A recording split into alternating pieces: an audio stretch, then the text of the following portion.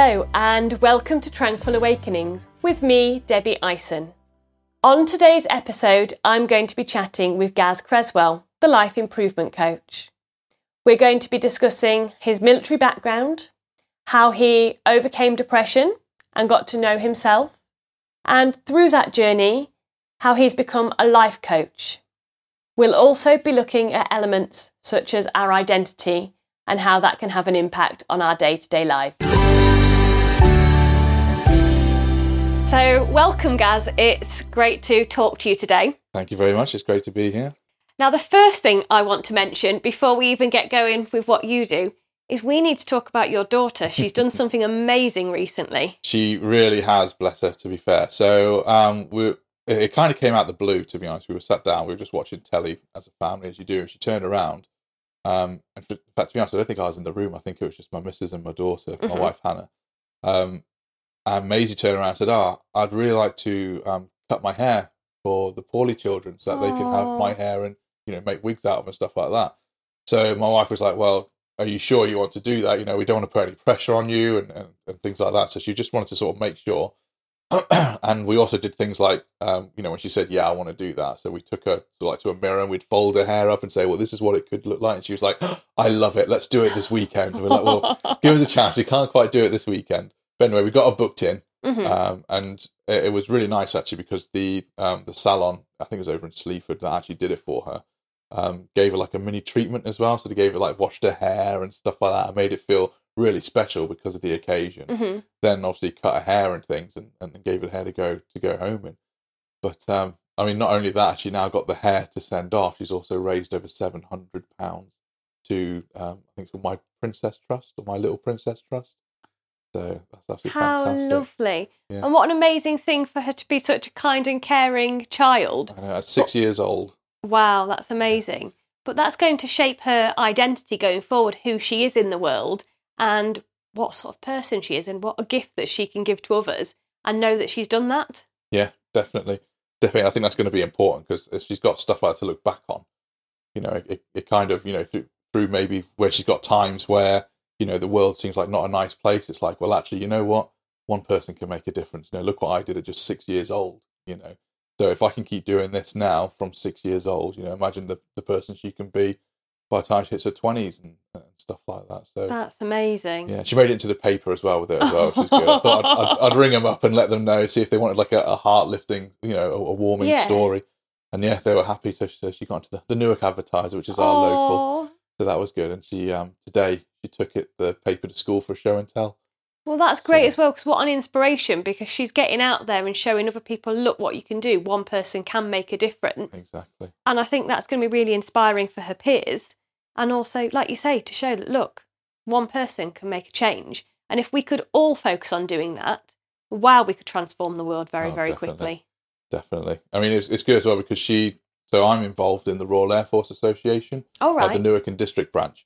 And she normally comes with me on a Saturday as well and speaks to, the members and stuff that are there. So it was nice to see their reaction to things as well. So, and I had someone come up to me and say, was that your daughter in the paper? And then it's like, beaming, proud dad moment, like, yeah, yes, it was, sort of thing. So it was nice to see how far it was going, if that makes sense. Because obviously at first, normally you just think, because at first we actually initially tried to raise £250. Okay. And we thought, well, we might scrape that.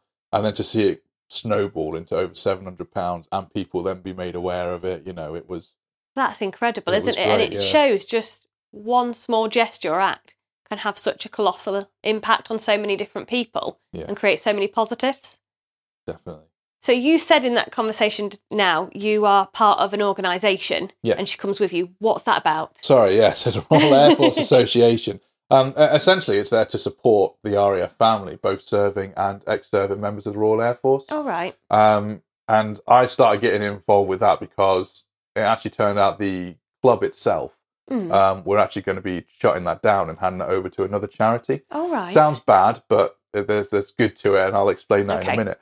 But I thought, like most people, when you hear about, the place is shutting down, I thought, oh my God, what can I do to get involved and help? So I went down there being a coach, and I thought I could try and help that way. And a long story short, I'm actually now the chairman of the Newark District Council, Sorry, not council, Newark District Branch. And I chaired my first meeting last night as well, and that went really well. And it was just great as well to see that community of people where you're all on the same page, where you all kind of go, every now and again. So let's say, conversations don't get heated, don't get me wrong, but naturally you're going to have disagreements with how we should move forward with things. But then it's almost like if we kind of chunk up, you kind of think, well, what are we here to do? What's the main goal here? And when you realise it's to support the RAF family, all of a sudden it's like, yeah, so are we doing this the best way kind of thing? And to see a whole group of people wanting to do that, putting in their own time, because none of us get paid to do it, putting in their own time and effort to help these people, I think that's just truly amazing. So I was able to put forward a few suggestions that got listened to and got taken on. So things are still moving forward, which is great to help the wider community. But what's good as well, I know it sounded all what's the word, a bit sort of dreary in terms of the club closing. So what's actually happening is, unfortunately, we're not getting enough money to cover like the building costs and things like that. A utility bill recently I think was around 20k. Gosh. And when you're a charity, that's a lot. It's it's a lot of money to anybody, but even you think, well, you're an organisation, but well, no, we're a charity. So what's actually happening now is we're selling the building, but selling it to another charity, and it's going to become the Newark Services Club. Wow. And we're essentially just going to loan a room every now and again out of that. So it means we don't have the cost of the overheads, which, at first people were moaning about, but I was sort of saying, well, we now don't have those overheads. So this spare money as such that we're going to go ahead, where can that go? And that could back be really, into the RAF family. So now, last night we were already talking about events we can put on, trips out, it just suddenly, I think there was almost like a weight lifted from it because we feel like we can give back more now. We can do what we're supposed to do instead of thinking, should we do that? Because otherwise we might get hit with another bill.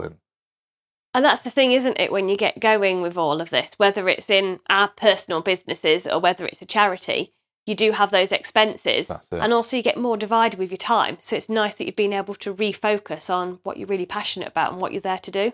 Yeah, exactly that. Yeah. And so, obviously you said it's a community and you're there to support RAF families.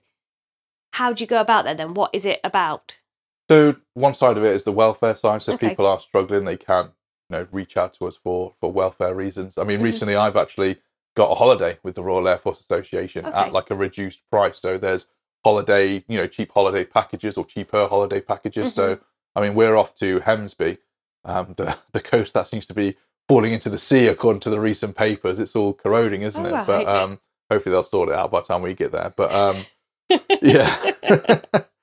But we managed to go there, I think, a week in a chalet for under £300 for a whole family. Oh, that's amazing. How nice. Yeah, so they've got stuff like that for their members as well. So it's just basically all about trying to find ways to help our members and give back. We do what people might think is just little things like coffee mornings on like a Wednesday and a Saturday. And that just gives people somewhere to go, especially if there are people who are like of an older generation, they might be the only ones left. They've got somewhere to come to and have that companionship. And that socialisation is so important, isn't it? Having that company and that interaction with others is great for our mental health and well-being. Definitely. Especially now the world's kind of opened up again, or at least it has in the UK. It's good to see people getting back out. And I don't know about yourself, but I feel like I had to almost relearn some of the social skills from being locked down and working from home and being so isolated for so long. It was funny because at first I was kind of enjoying it. It was sort of like, a bit of sort of me time, I guess, and just chilling out, getting on my work. And then by the end of it, I was itching, ready to get out.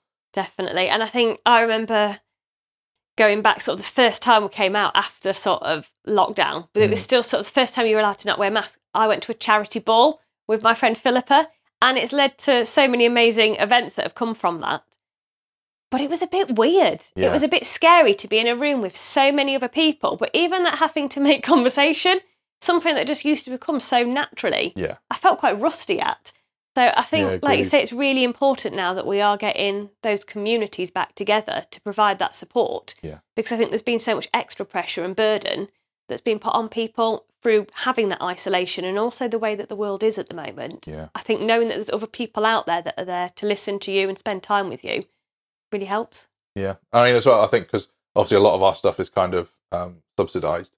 As well, so people who are struggling financially, we've got like a cheap cup of coffee. We've got a proper machine as such, And Nice. we've only just put our prices up to £2. It was £1.50. So you're looking at sort of 4 or 5 quid in Starbucks and Costa and whatnot. Yeah. You can get the same with us for a couple of quid.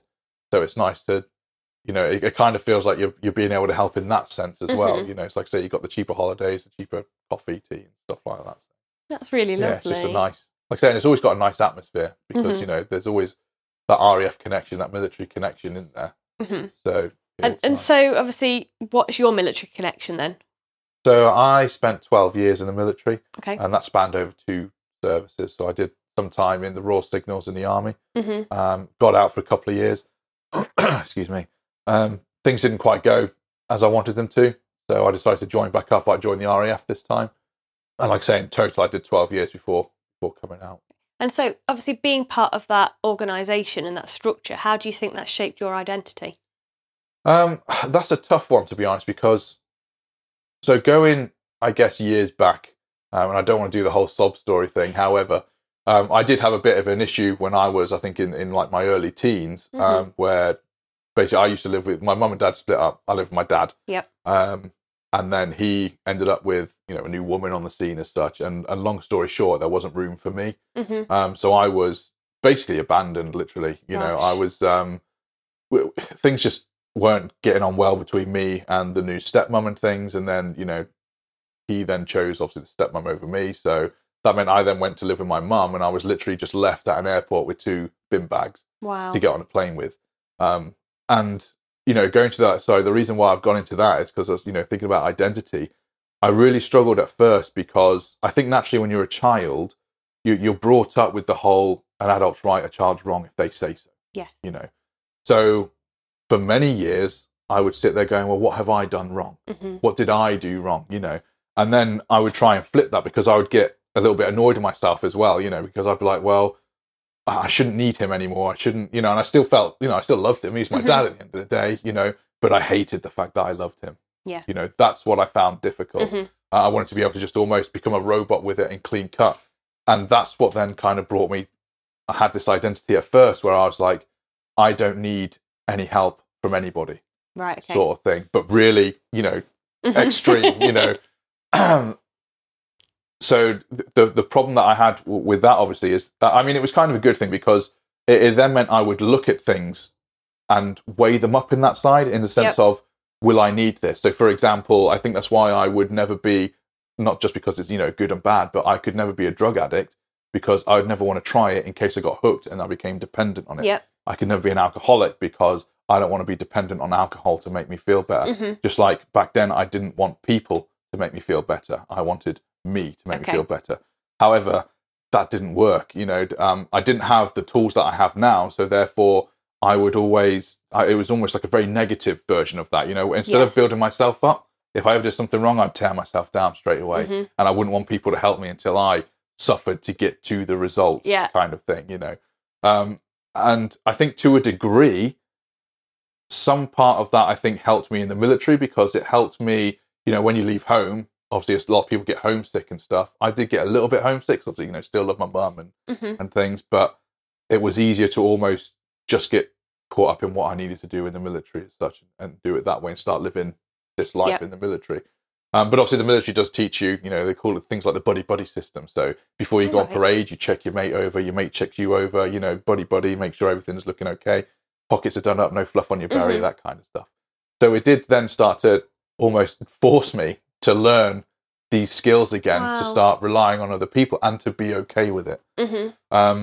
So going on the whole identity thing, sorry to circle back around, to then sort of coming back out, I felt like I'd already had quite a bit of experience of like identity shifts, if that makes sense. Yeah. So then by the time I got out, I found I was very adaptable. Like I could sort of shift my identity to how I needed it and wanted to mold it to serve me from moment to moment kind of thing.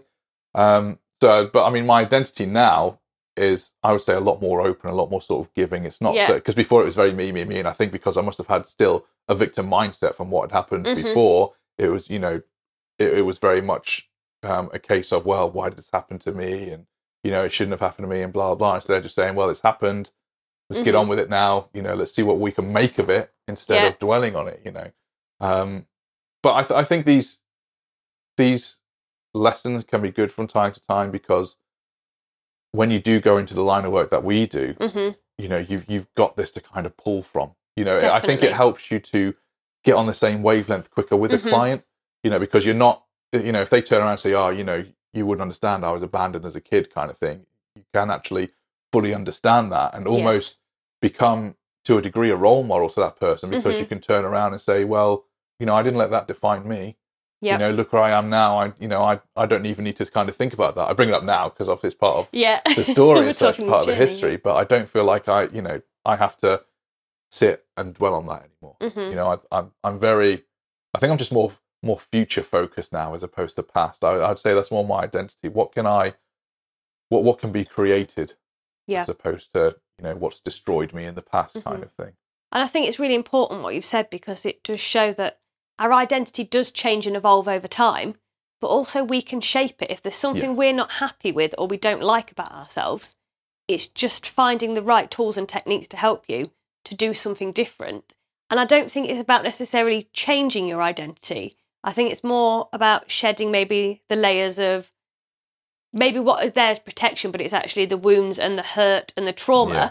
And as you shed that, you then start to become more your authentic self, and you can connect with all that you are and all that you've got the potential to be. Yeah, no, I agree with that, because I was thinking about this the other day, in the sense that I don't think identity, I think that word gets thrown about too much, and people kind of see it as one element. And I think people get it. So I personally think it's different from like a personality. Yep. So I think an identity contains different personalities. You call upon a personality when you need it. So it's like, for example, some people would say, well, my identity is I'm a mum.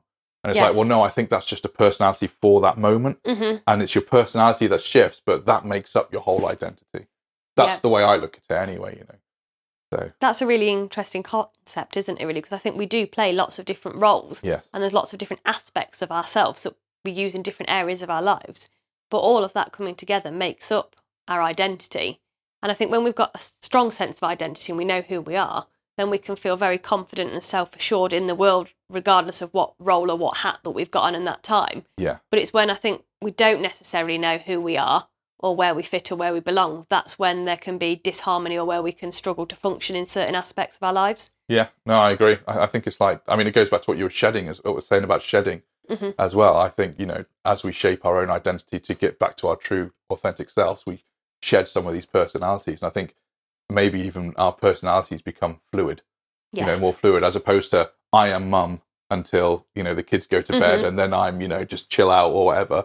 It's, you know, it becomes fluid. You don't need to have these barriers as such, or these, you know, you don't have to be labeled into a box, so to speak. It just becomes fluid. Like, well, I'll just pull on that as and when I need it. Maybe I need a bit of mum and a bit of chill out right now. You know? So that's how I see identity. And I think that makes sense. And I think what I also liked with what you said is that you said about obviously your personal experience and how it allows you to almost empathise and connect with your client. And I know so many people, including myself, so many therapists and coaches, that through having those difficulties and those struggles in their lives, it's allowed them not only to reflect on themselves, but then allow them to want to help other people. Yeah. And I think a lot of us would say if those things hadn't have happened to us, we wouldn't be where we are today.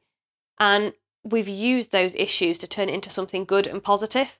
And I think that's a really important message that we're getting out there as well, that you can have traumas, you can have things that go wrong in your life, you can have rubbish times, but you don't have to stay stuck in them.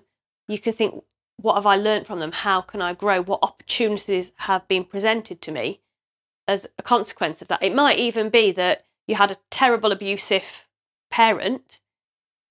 The good that have come out of that might be that it taught you how not to do it. So that with your children, you behave in a different way and you're caring and loving and giving.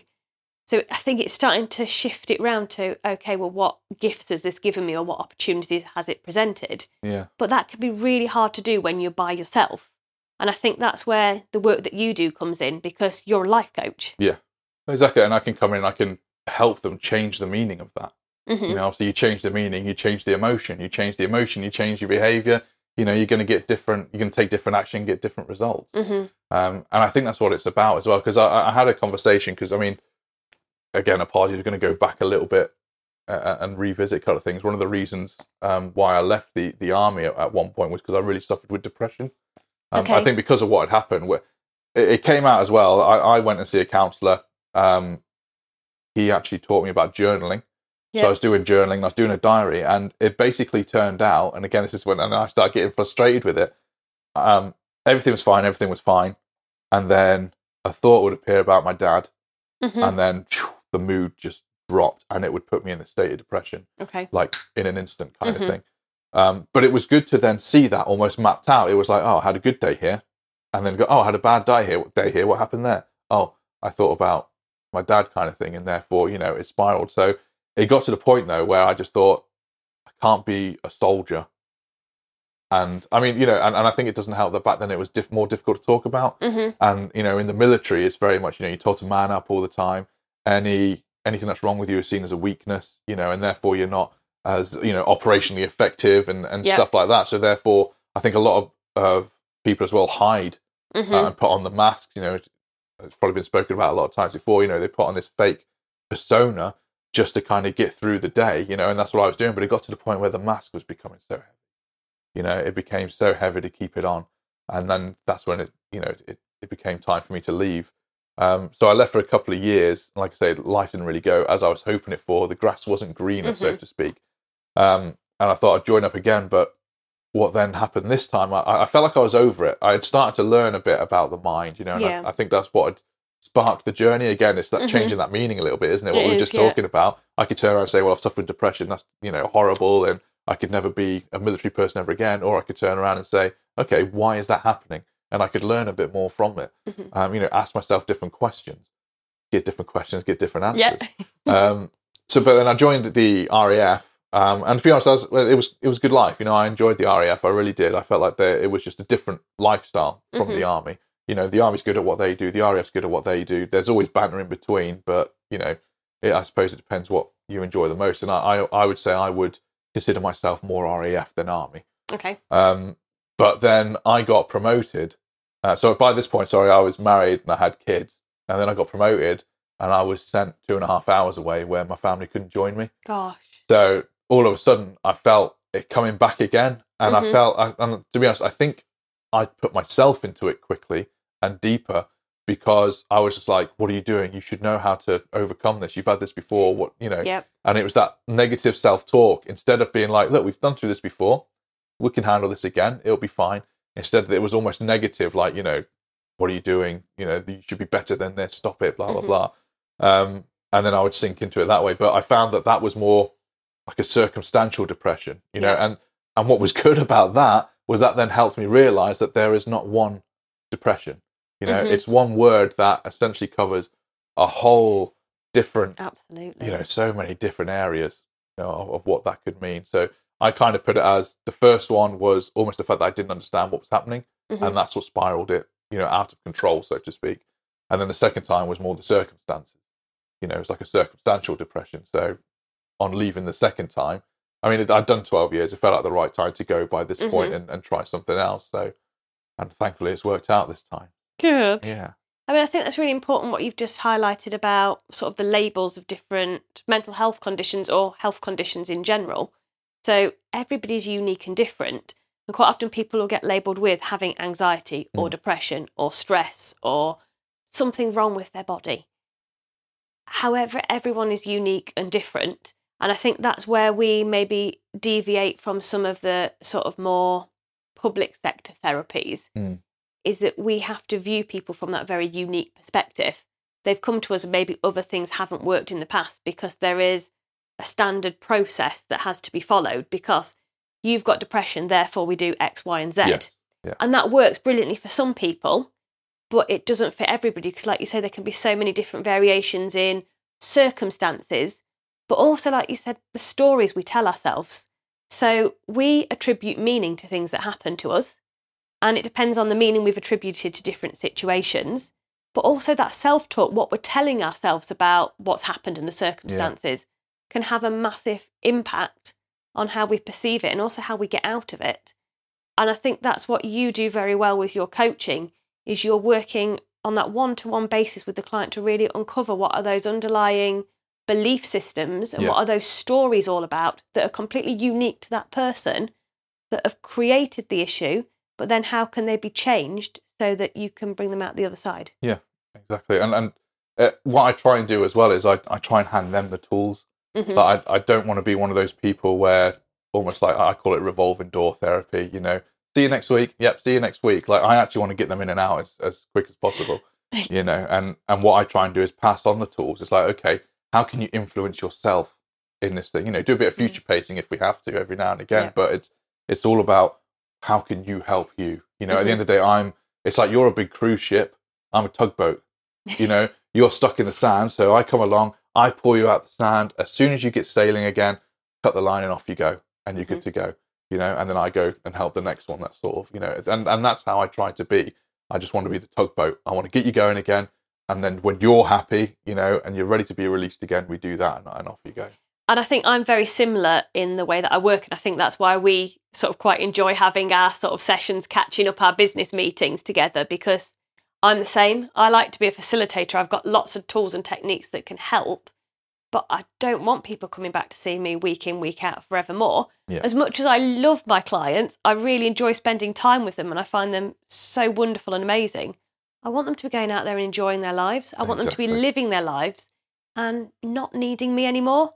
So for me, it's about giving them those tools that they can then help themselves with so that they can go and transform their lives, but not only just with the issue that they've come with, but I've given them those skills that they can apply to any situation in their lives. And it's really nice sort of sometime later, like maybe 5 years later, you popped into the supermarket and you bump into someone, they're like, oh, do you remember me? I came to see you 5 years ago with this issue and now this is how my life's turned out. That's so rewarding. And I think it's such a special, an honoured position to be in that we're able to do that to help others. Yeah, no, definitely. I think it's great if we can, like I say, pass on those tools, like you said, be the facilitator for change. That's what it's down to. Yeah. That really is. And that's why as well, I'll try and do, so like recently, as we spoke just before this, I've just done an event. It was just a, I think 2.5, 3 hour event called Mindset Mastery. And that was about sort of helping people sort of build the identity that they want and helping them learn the influences of state of mind. Yeah. And I just find that because there are, like I say, yes, I think people are unique and individual. We need to obviously accept that. But I do think there is a lot of underlying principles where if taught, they can kind of bring that on in their own way, and they can put their own meaning to it and they can use it, those tools how they need to and how they see fit. There does need to be some sort of structure and container. There does need to be some sort of guidelines how to do it. Just with any form of training or teaching, you need to go step by step. It needs to often be modelled and scaffolded so that then the person can then take it in whatever direction they need. So I think it's really valuable that you're providing that support for everyone. Yeah. I mean, I always try and make it as different as I can as well. I mean, this one had music and people were up and doing exercises and all sorts. So, yeah, I always try and make it a bit different. So that, because I think as well, if you can almost heighten the experience for them, they're more likely to then take it on board and definitely, we know that, don't we? Yeah. Because we know that if there's a heightened emotional feeling and sensation, you're more likely to connect the information. Yeah. And this is how things like phobias and fears are created. Yeah. You see some sort of stimulus, whether it's a wasp or a spider or a plane or whatever, but it's coupled with that heightened emotional response. They get locked in together. Yeah. So then in future, you see that wasp or that spider and it instantly triggers that emotional state. Yeah. So exactly. I think that's really important what you've said. Getting yourself into that heightened state can be really beneficial for learning. Exactly. And I think, sorry, you're fine, Karen. But I was saying, I think the problem is we're also so used to getting ourselves in a heightened emotional state negatively. Yes. So what these events that I do is I get them into these heightened emotional states positively and have them there ready so that they know that they can do it. Because, it's like I say, when I do the events, I actually do the example of, behind the wall over there's a guy who's, really depressed. How do you think he looks? And they'll explain, his shoulders are slumped and his head's down and this and that. And I'll say, so the habits and the patterns of how to get yourself into these negative emotional states, but you don't seem to know the habits and patterns to get you back out of them, to get you to these heightened ones. So that's what I do at the events as well, as I teach them how to go into those heightened states that they need. Which is so amazing, because that state management's essential, isn't it, for well-being? And I think, like you say, it's focusing on your breath, it's focusing on the physiology, how you're holding your body, as well as the thought processes. and all of that can be very transformative. And what I absolutely love, because we've recently been at the Wellbeing Show, and I was following you both days on your talks. Oh, yeah. And it made me feel really excited listening, because I just caught the last few minutes and there was so much high energy and I could feel it building from outside the door. And by the end, you were getting everybody like cheering, like, yay! And you were at the door ready with your high fives. And most people did that. And a few people you could see wanted to do it, but then was a little bit like, oh, I'm a bit shy to do this. Yeah. But everybody came out with these big beaming smiles on their face, and you could see that it made a lasting impact. And I think that's really powerful. Yeah, no, thank you for bringing that up. Yeah, I do. I enjoy doing that. I mean, I'm a little bit naughty in the sense that I actually take them down first. That is a bit naughty. Yeah. Well, what I do is, it's both motivational and to get them into like a peak positive state. And I don't know if you've done it with your clients, you probably have, where you do the whole like envisioning they're on the deathbed. That one. So I get them to envision that, and I say, all you're thinking about is that you just want a second chance. I just want a second chance. But, obviously they slip away. So I drag it out for like about a minute and a half. So, they get the full impact. But then at the end, I say, right, now open your eyes. You've just been given your second chance. What are you going to do with it, sort of thing? And then I go into, a little bit of a positive speech to get them up. And then I say, who's ready to make a change? And that's normally the bit that you sort of catch at the end. And they're like, yes, let's go and make a change. And then, like I say, they just leave on such a high. And I think what I do as well is it's almost showing them that you can go from this really low state. Because, I mean, bless her, I had one lady in there, tears streaming down her face when she was thinking about the deathbed scenario. But then showing her how quickly you can go to the opposite side. And it's just almost, I guess, showing them that as long as you've got the discipline, as long as, you take it on board that it can be done, you have that belief, you'll get there, you'll go do it. And that's what I'm trying to show people. It's like, yes, you can go into these, horrible states, but that's your decision. Yes. You have the decision also, come out of it. And that's so empowering, isn't it? Because I think sometimes we end up feeling a victim either to our circumstances or what someone else has done to us, or a victim of the emotions we're feeling. But we don't need to do that, because we can choose something differently for ourselves. So I think what you're doing is actually quite kind there, in the sense that you are modelling and showing them how to move from one state to another. And that's not something we're really taught. But all the time you're helping to boost their confidence as they're doing that. But I know when I'm working with my clients as well, a lot of the time I have to have those neural pathways lit up that are connected to whatever the issue is, so that we can shift it and so we can deal with it. So if I've got somebody, let's go back to phobia, for example. If they're in my therapy room, but they can't access the emotional state that it makes them feel, they can't even connect in with it, it's not a problem at that time. That's much harder for me to shift it and deal with it than if all of a sudden the light bulb switched on, we can then turn it off. So I think there is power in that as well. Sometimes as therapists, we need the clients to be able to access the emotions that are going on, so that we can then do something to change it. Yeah, I mean, it's funny you mentioned that as well, about not being able to get into the state, because I think what you're kind of, what I believe is kind of happening there, as well as what's happening with sort of like my events, that the big key factor there is almost the environment. Yes. So obviously when I do the events or we do the wellbeing talks and things, they've got that safe environment to just let go if they want to. And I think it's a bit difficult sometimes, especially if you haven't had a chance to build up rapport with a therapist or something yet. For them to turn around and say, well, unlock your phobia, you're just going to be sat there like, I'm all right, thanks. So I think it's just where it's important with what you do, understanding how to get them to where they need to be through the environment that you can set up for them. Exactly. Like I say, you can have a successful environment or a really and there's so much one involved in that, isn't there? So it's about the physical space that you're in, but it's also about that container of making it feel a safe and supportive environment by those interactions that you're having. And I think that's essential, not just in terms of therapeutic work, but in all areas of life. If we're going to get the best out of other people and ourselves, we need to think about what sort of environment we're creating. So whether it's like the room that we're sat in, whether it's the bodies that we're in, are we creating a healthy, positive environment by giving ourselves the right exercise and nutrients? Is it the right environment that we're creating in our thoughts? Are we creating nurturing, loving, supportive thoughts? It's essential. Definitely. In terms of well-being. I mean, you can literally break that down into all the senses. It's sort of like, right, well, what am I looking at? What environment am I visually looking at? Is that helpful? What am I listening to? Because, I mean, you've probably seen it as well when you look at, thank God for it in one sense, but things like children in need. Yes, it's great in what they're doing, but I mean, how do you feel when some of those adverts come on? And you're watching it, it's awful, isn't it? and that can really drag you down and things like that. So it's kind of like, if you do feel yourself going into these negative states, think about your environment and break down the senses. What am I looking at? What am I listening to?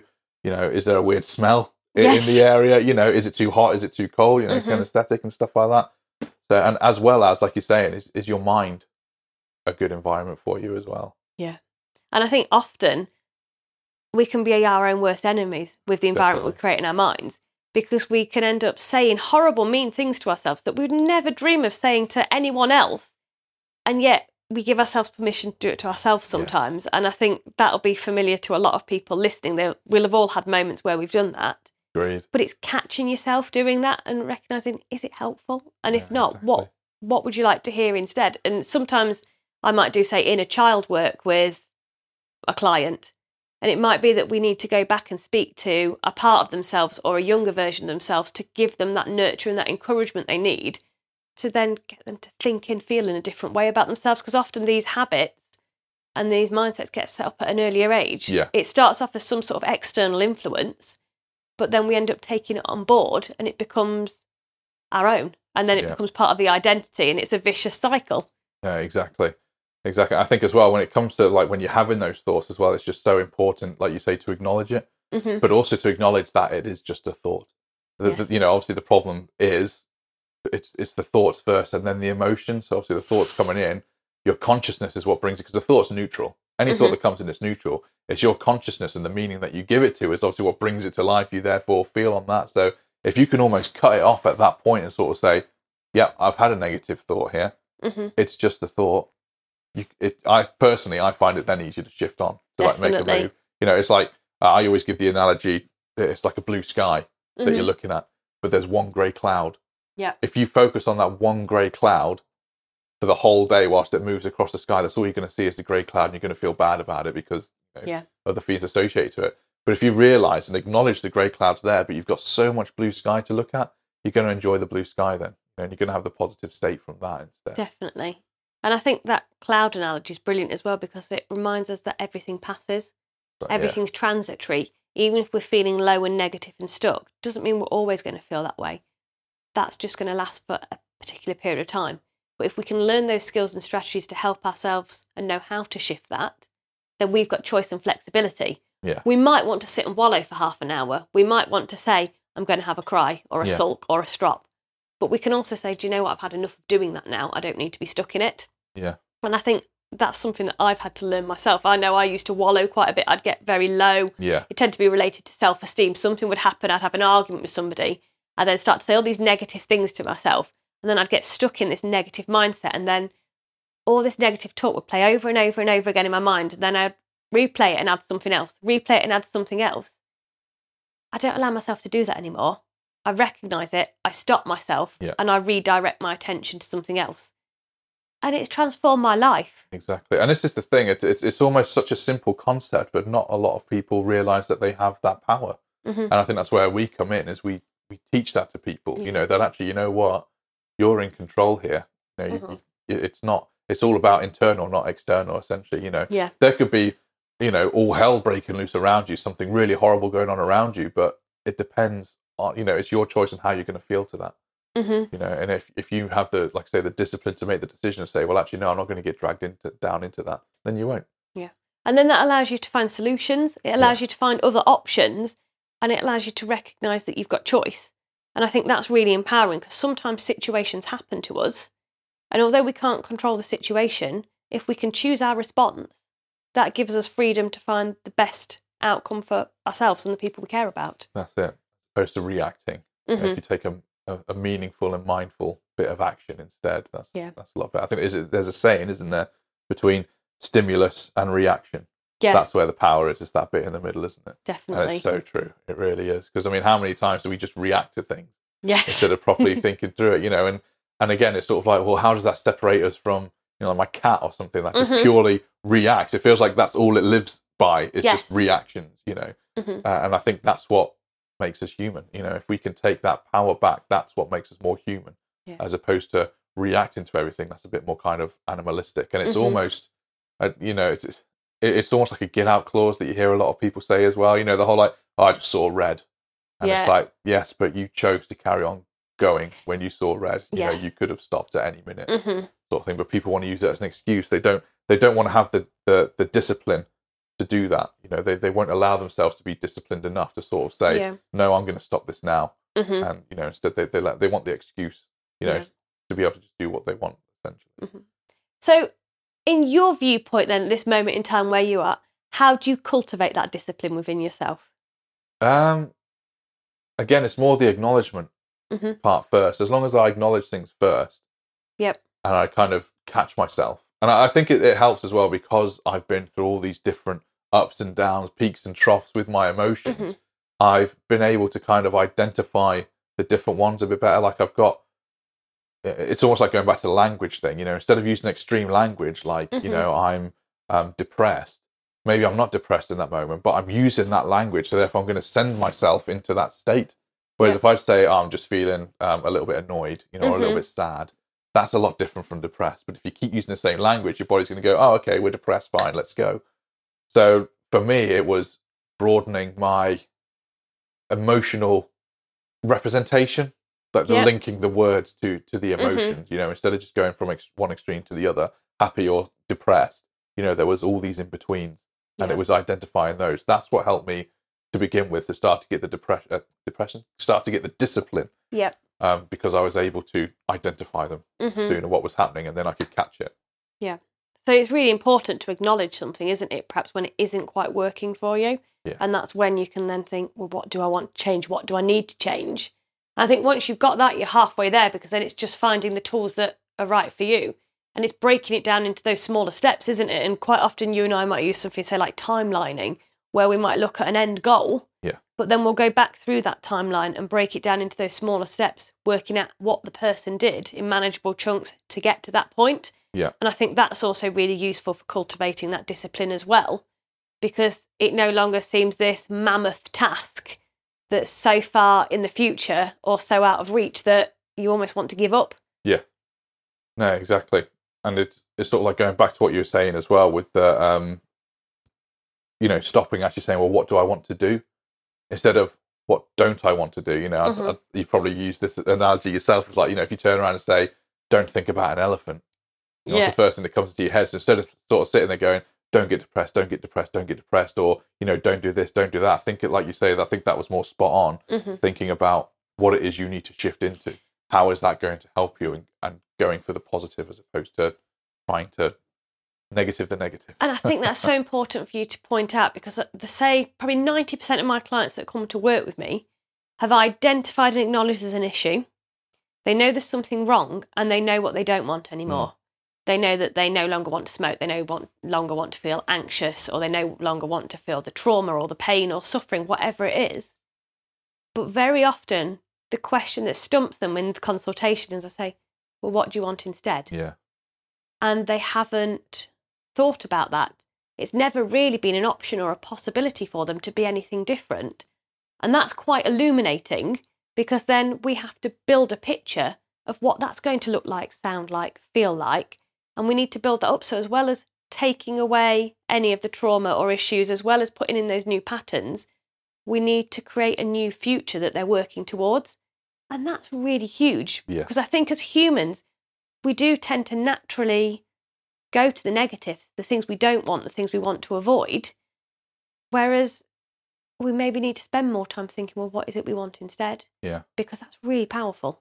Yeah, no, I agree. And I tend to bring this up as well with the depression thing, because a lot of people say, well, you know, when I'm depressed, I don't want to be depressed. And it's like, well, that's great. But, you know, as you know, sort of putting our NLP hats on, if we're generalizing, deleting and distorting things, obviously we're going to generalize everything in a depressive state, delete the non-depressive stuff, distort, you know, the non into the depressive things. But what I also heard as well was that who we are from moment to moment is based off of our past and our ability to predict the future. So if you're generalizing, deleting and distorting everything, and then you look to your past, what memories are you going to bring up? All those depressive, negative memories. Okay, scrap the past because that's no good. Let's look to the future that we're going to build. But you're generalizing, deleting, storing everything in a depressive state, and you're looking to the future in this depressive state, you're not going to see a way out of it. And I think that's obviously then that's what leads to people unfortunately doing, you know, the things that they do. But no, that just made me think of that, because you were on about, well, when you think about the future, what can we build instead? And it's so difficult for them because they've almost conditioned themselves to stay into this this bubble of emotion that to get to the future, to what they really want, they don't even know anymore because they're so conditioned. And I think it's important what you said there, definitely. And I think it's really important what you've highlighted there about the generalizations, deletions and distortions, because when we're accessing not only the stimulus around us now that's happening, we have to filter out information. Every time we access a memory, it is a representation. It's not the same. It's not the actual event happening. It's how we've chosen to store that within our mind. So each time we tend to go back to it, it's going to get modified and altered slightly. So if we've got a memory saying each time we reflect on a memory, it's when we're feeling rubbish, we're more likely to be focusing on the negative aspects of that experience, building them up within our mind and perhaps minimising some of the other things that happened which made it more manageable. So we can sometimes be our own worst enemies as we reflect on those past situations, because we keep modifying our memories and our feelings about experiences. But the positive is that can work the other way. So if we choose, we can re-access memories and change elements of them to benefit ourselves. And that's quite a bit of the work that I do, often under hypnosis, but also with the NLP, the eye movement therapy, the tapping. It's about, okay, how can we represent that in a more healthy and balanced way? So we reframe it, we look at it in a different context, a different way, change the meaning, and then it no longer has that emotional hold. And I think that's something, if anybody's listening, that's something you can do yourself. Reflect on a memory, think about how can I see it from a different perspective? What would happen if I changed the colour or the sound or the location of this memory? There's lots of different ways you can change it. And you don't need to keep it as it was. No, exactly. I mean, I'm working on a model at the minute called the focus and projection model. And with the idea, it basically came to me, I woke up one morning and, as you do, a random thing popped in my head and I thought, well, what if part of the issue when we're thinking about our memories is the fact that we're almost trying to project our present self into a past scenario? So therefore, we've, as you were saying about the representations, we're feeling things, what's happened, how we're feeling in the present moment, as opposed to how we were living the moment back then. And that's basically what this model was kind of what I'm trying to build out now about if you're projecting into the past or the future. But it's called the focus and projection model because it's all about what is it that you're focusing on whilst you're projecting at that time, because projection is inwards and outwards, it's internal and external. So are you currently, whilst you're focusing on something, are you giving yourself an internal representation, or are you trying to project yourself externally to communicate to other people? So it's something I'm building out at the minute. So I'm not so sure why I went on to that topic then, but that's okay. But that's really exciting, and I think it's really important, like you say, to note that sometimes it's what are we feeding ourselves internally, and also what is it that we are trying to project onto the external world. And are they congruent, those things? Because if we feel very differently inside to what we're giving out to the external world, that often then leaves us feeling like there's a mismatch or an imbalance in our lives. So I think it's getting that balance between being our authentic selves and being able to express that. Because when you can do that, you've got then choice and flexibility in any sort of context. And it tends to mean that you gravitate to the right sort of people that are going to sit well with you and help you to grow and flourish. It tends to mean that you find the right career that's going to help you succeed. Everything transforms when the internal can match the external. And I think as well, it goes back to the environment a little bit as well, because I mean, well, let's just take it. Let's say you are super, super happy and you can't help but smile. You walk down the street with a massive grin on your face. Society's going to be a bit like, "Oh, what's up with this guy? What's up with this girl?" And it's kind of like, society almost doesn't let us be overly happy, if you know what I mean. If you're overly happy, you must be crazy, or and something wrong with you. And I get that sometimes because some people do think I'm a bit crazy because I am the majority of the time exceptionally happy, and I go around with a big beaming grin on my face. And I talk to everybody, and I've made the most amazing friendships out and about just having a conversation. But other people are like, "Oh, why is this lady talking to me? She's a bit strange."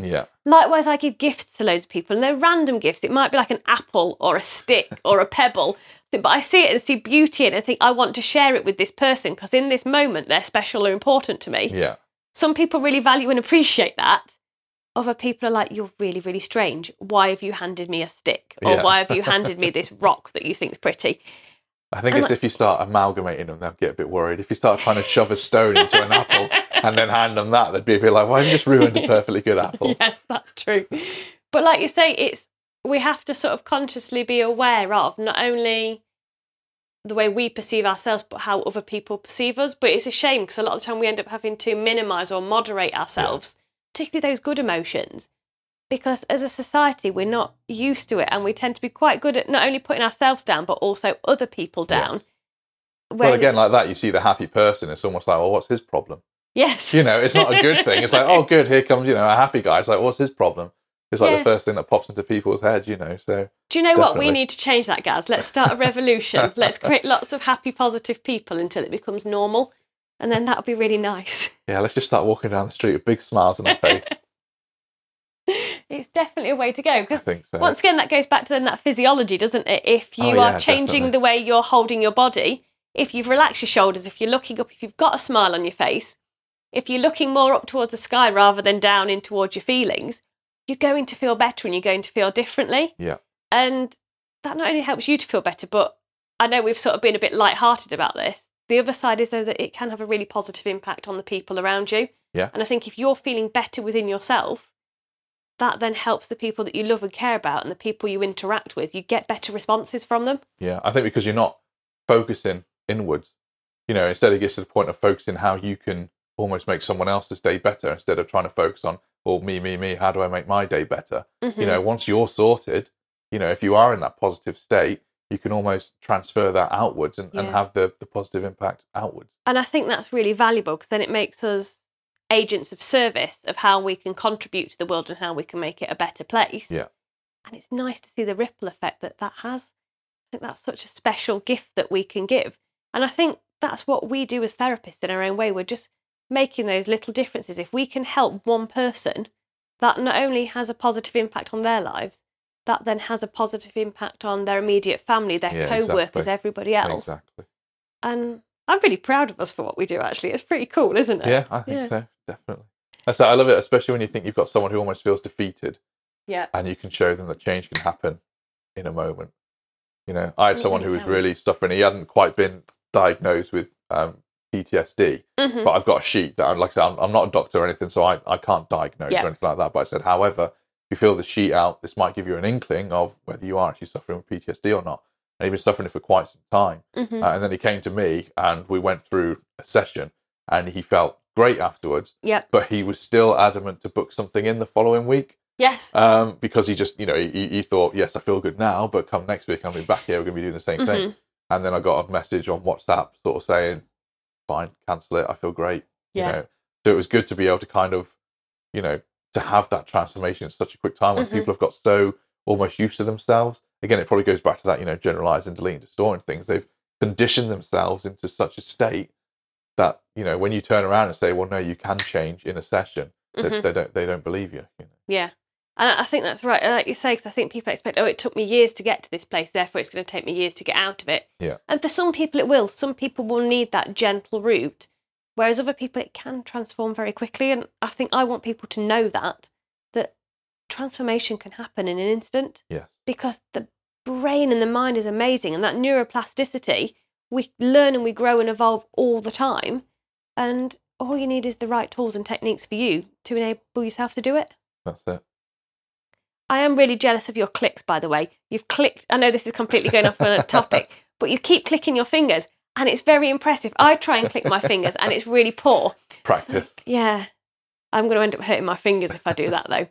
So we're nearly at the end of our talk. I'm going to bring it back to being focused. I've done quite well. If you could give a final message today for our listeners, what would you like them to take away from this conversation? I think it's probably going down the route of, it's your life, it's your mind, you are the boss. It's like if you think of your mind as a cinema. Yep. If you don't like what's playing on the screen, you own that cinema. Change what's on the screen. And again, it then changes the meaning, it changes how you feel to it. So take control, you can do it. Most definitely.